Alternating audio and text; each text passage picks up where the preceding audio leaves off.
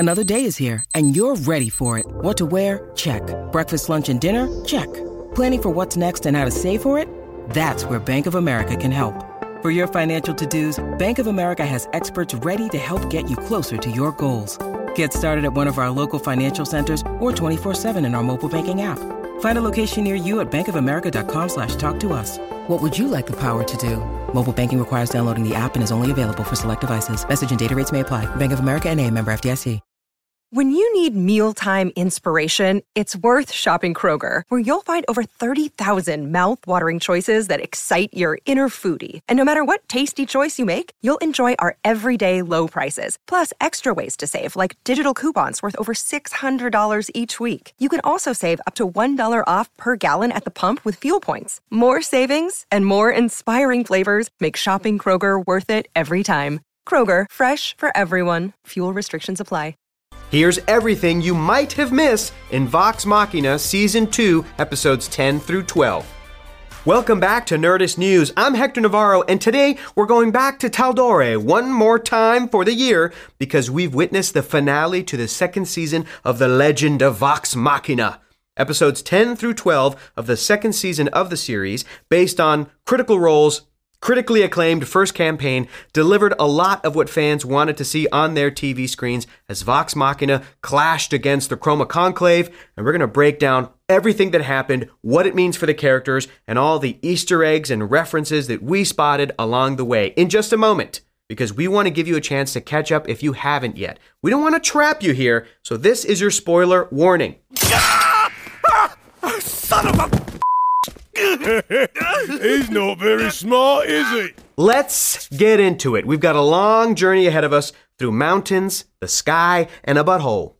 Episode 10, The Killbox, opens with Keyleth, Vax, Vex, and Percy returning via Garmieli's portal from the Fey Realm when they discover Whitestone being hidden by a cloaking spell and some returning allies like Gilmore, Allura, Kima, Keeper Yenin, and Percy's sister Cassie. This half of Vox Machina learns that the Fey Realm follows Las Vegas rules. They thought they were there for 3 days, but in reality, they were there for 3 weeks. I've been there. So there's no time to waste. They've got to get to Westruun to help out their friends in a jam, namely Grog, Scanlan, and Pike. Because now we're back to the end of the previous episode where Grog stands up to Kevdak, despite Grog being in his weakened form. And thus begins the greatest nephew versus uncle showdown since Simba took on Scar. Grog is challenging Kevdak to bring honor back to the Herd of Storms since Kevdak bent the knee to a dragon. The rules of their single combat are easy. The fight ends when someone dies. Good, because I can't keep track of any more than that. Since Critical Role, rolled for stats, Travis Willingham's role for Grog's intelligence is pretty infamous. He got a 6, meaning Grog has a -2 modifier for all intelligence checks. Oh good, my modifier is -2, so yippee-ki-yay.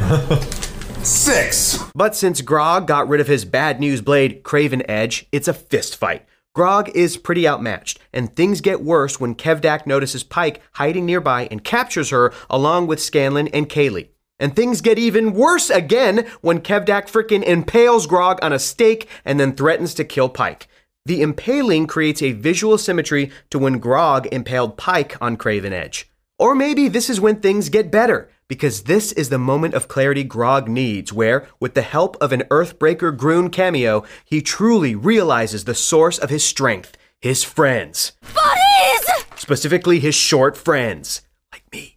And we get the most epic, I would like to rage, of the season. Hell, of the entire series so far. I would like to...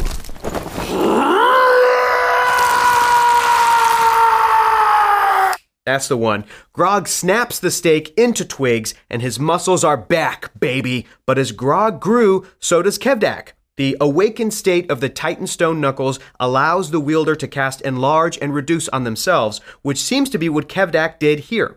But Kevdak's cockiness about Grog trusting his friends is premature because the rest of Vox Machina has shown up to help. Vox Machina! Shit! Scanlan plays a metal song to bolster the team. Everyone gets a moment of badassery. If you freeze frame on Keyleth's tiger form here, her stripes resemble her horns, which is awesome. We even get to see Fenthris's awakened state creating vines and brambles. Grog slices Kevdak's arm off. That is badass. Before getting beat with said arm. When the fight turns sour again, Vex asks Grog if he's willing to try something crazy. Of course he is. It's Grog. They pull a literal death from above, cleaving Kevdak in twain. And now Vox Machina has scored another vestige of divergence, the Titan Stone Knuckles. Grog's not interested in leading the herd of storms, though, so he turns leadership over to his cousin, Zanror, who will lead with honor. Then it's party time. Grog wants the help of the herd to take down Umbilical. Umbrasyl. Him too. Scanlan sings a song with backup by Kaylee and Dr. Dranzel's spectacular traveling troupe. Keyleth asks Vax to dance, but he shuts her down, and boy, did that feel awkward. But that's not as awkward as things got, because Scanlan gets to know Kaylee a little bit better. After he references the time he turned the party into cows in episode 26 of the stream, he strips down to his fancy skivvies, and he learns that Kaylee, the gnome he's been trying to sleep with, is his daughter. Wait! I'm Daddy? Oh boy, he's in trouble. And now we're on to episode 11, The Belly of the Beast. More on how exactly they get into that belly in a bit. A butthole. Because it starts where we left off, Scanlan realizing he went to a room to sleep with his daughter. Gross. He's been a bad dad, yes, but Kaylee won't kill him because that would just give Scanlan another out. Then Kaylee pins him to the bed with the magical sword. He's got to learn not to run from his problems. The tavern in this Scanlan flashback, the Leaky Tap, is a tavern that shows up in Campaign 2 of Critical Role. Also, Firejaw Ale might be a reference to Strongjaw Ale, a piece of Critical Role grog merch. And Scanlan's bag has a Critical Role logo on it. Look at that. Vax sees a vision of the souls of the dead reaching out to him. He's got some to work out with the Matron of Ravens. Then we check in with the baddies. Thordak demands an update from Umbrasyl and warns him not to get too distracted looking for vestiges. Anna Ripley is there to remind Umbrasyl of their deal. He gets power and she gets resources. But back to the party. A half-giant that kind of looks like Matt Mercer even gets to almost say Matt's catchphrase. So I said you can certainly... Me? Oh, thank you. And Scanlan makes the worst metaphor of all time. So you just found out you had a puppy, and you try to sleep with that puppy. Well, he really screwed the pooch with that. Wait, never mind. And while Percy plans the trap they'll spring on Umbrasyl, Vax goes to deal with his whole matron thing, followed by Keyleth with a crush, and Vex, who tells him, Do not go far from me. Vax has a jaunt through a blood pool and a face-to-face with the goddess of death herself. He agrees to their pact, and we see another side of the matron. It's Vax's job now to help protect the sanctity of life and death. The entire experience helps calm Vax and give him purpose, even if Vex and Keyleth are shocked to see him covered in blood. What the f***? Percy's planned a dragon-sized trap, but before they build it, Zanror gives Grog a new weapon, Kevdak's blood axe. Grog, of course, has to make sure it doesn't talk to him first. Nothing to say. Whew. And Scanlan tries to patch things up with Kaylee, which does not work. Dr. Dranzel's troop is headed to Ahn'Qarel, as far as they can get from the Chroma Conclave. When Umbrasyl arrives in Westruun, he notices the trap, but Vex manages to trip it anyways. Vox Machina, along with the herd, do their best, but Umbrasyl escapes and turns invisible. And like my grandfather always used to say, fighting a dragon is hard enough, but if that dragon can turn invisible, know when to walk away. Best advice he ever gave me. When Vex uses Fenthris to reveal Umbrasyl, Scanlan and Vax have a plan. They need to get inside the dragon to defeat it, but not through the mouth. That's right, they pull off what so many people wanted to see Ant-Man do to Thanos. Of course, Scanlan finds a path to victory through a butthole. They give Umbrasyl... Sorry, let me do that again. That was great. Of course, Scanlan finds a path to victory through a butthole. They give Umbrasyl a big tummy ache by anchoring Kaylee's magical sword inside Umbrasyl's stomach. This sword seems to be a combination of two magical items from the first campaign's stream, the sword-singing Dawnblade and the immovable rod.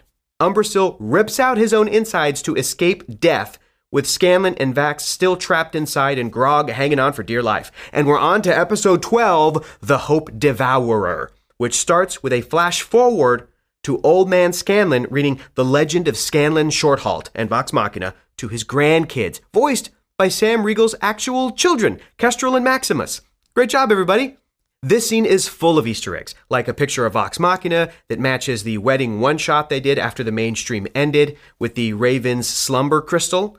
We also get mention of Craghammer, the first arc from the Vox Machina campaign, which the animated show skipped. But gasp, it's just a dream, and Scanlan, the man with the fat purple hand, wakes up in the belly of the beast with Vax. They're in trouble. There's too much acid to get out the way they came in. Get it? Acid? Acid? Come on, Scanman would love that joke. He would love it. And Grog's still holding on for dear life until he also gets acided off. He uses his gauntlets to help break the fall, but his body is also pretty broken. Meanwhile, Vax cuts their way out of the dragon's stomach while Scanlan uses his hand to protect them from acid and then push them out. Nice fisting back there. Here's a practice. Then the dragon swats at our heroes, knocking Scanlan unconscious, and now we get to see the exalted form of the Deathwalker's ward armor, which, like Red Bull, gives Vax wings. The party reunites with Pike doing her best to heal Grog before her spells give out. Keyleth calls the flying Vax beautiful, and Vex is upset that her brother gets badass wings and all she gets is a broom. Vax gives VM, Vox Machina, a pep talk. Sure, they're outmatched. Sure, they're injured, but so is Umbrasyl. This is their best chance to stop the dragon. But Umbrasyl isn't injured any longer, oh no. And now he relishes the fact that the other vestiges he seeks are being brought straight to him. He even hangs up on a call from Thordak, which seems like a bad idea to do to your boss. At his mountain, Gat Shadow, Vax uses the speed of his armor to scout out Umbrasyl's lair, seeing the head of Kamal Giori, the Sphinx, before getting caught. Pike suggests splitting the party to find Vax, which we know is always a bad idea. Pike stays outside with a broken-legged Grog, Yeah, still broken. as the rest head inside to face the dragon. The fight would be hard to begin with, but is made more difficult by Umbrasyl's invisibility and the fact that they don't want to injure Vax in the process. They escape into a nearby cavern, and Vax says the safe word. Changa! But Umbrasyl uses Mythcarver's power to find the other vestiges. The fight is back on, with Scanlan wanting to run away from his problems. Umbrasyl manages to beat the party and even get all the vestiges for himself. That moment, when all seems lost, is when Scanlan finds his courage. He gnomes up for the team and manages to snag Mythcarver before stabbing Umbrasyl in the frickin' eye. Anna Ripley watches this happen and runs off to be seen, presumably, next season. And even though Scanlan seems dead, he's not. Wait, you're alive, motherfucker? And they find the literal dragon's treasure hoard. Score! Scanlan gets a magical key for defeating Umbrasyl. We all precipitated. This key might be a couple of different things. It could be a vestige of divergence known as the Infiltrator's Key, but fans are speculating that it could be a tangible way to incorporate Scanlan's magnificent mansion from the stream. But when the party returns to Whitestone to prove that there is still hope in battling the Chroma Conclave, they're in for a bit of a surprise, because Keeper Yenin isn't really herself, but the dragon Raishan. Remember when we all thought she might be that kid way back at the beginning of the season? Okay. Raishan has come to make a deal with Vox Machina. She proposes an alliance, because they'll need more than just the vestiges to stop Thordak's plan. And to really put a capper on the episode, it ends with Voragal, voiced by Liam O'Brien, reporting Umbrasyl's death to Thordak. The Cinder King isn't too concerned because he's got himself a new army. A bunch of dragon eggs. What is this, the end of 1998's Godzilla?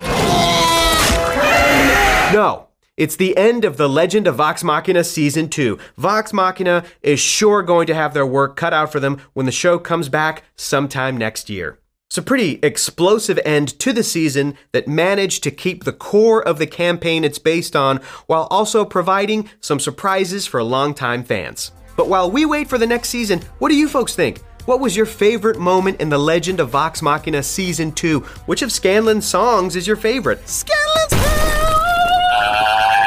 Let us know in the comments below. Thank you so much for watching, and for the latest and greatest in the world of pop culture, stay tuned to Nerdist.com.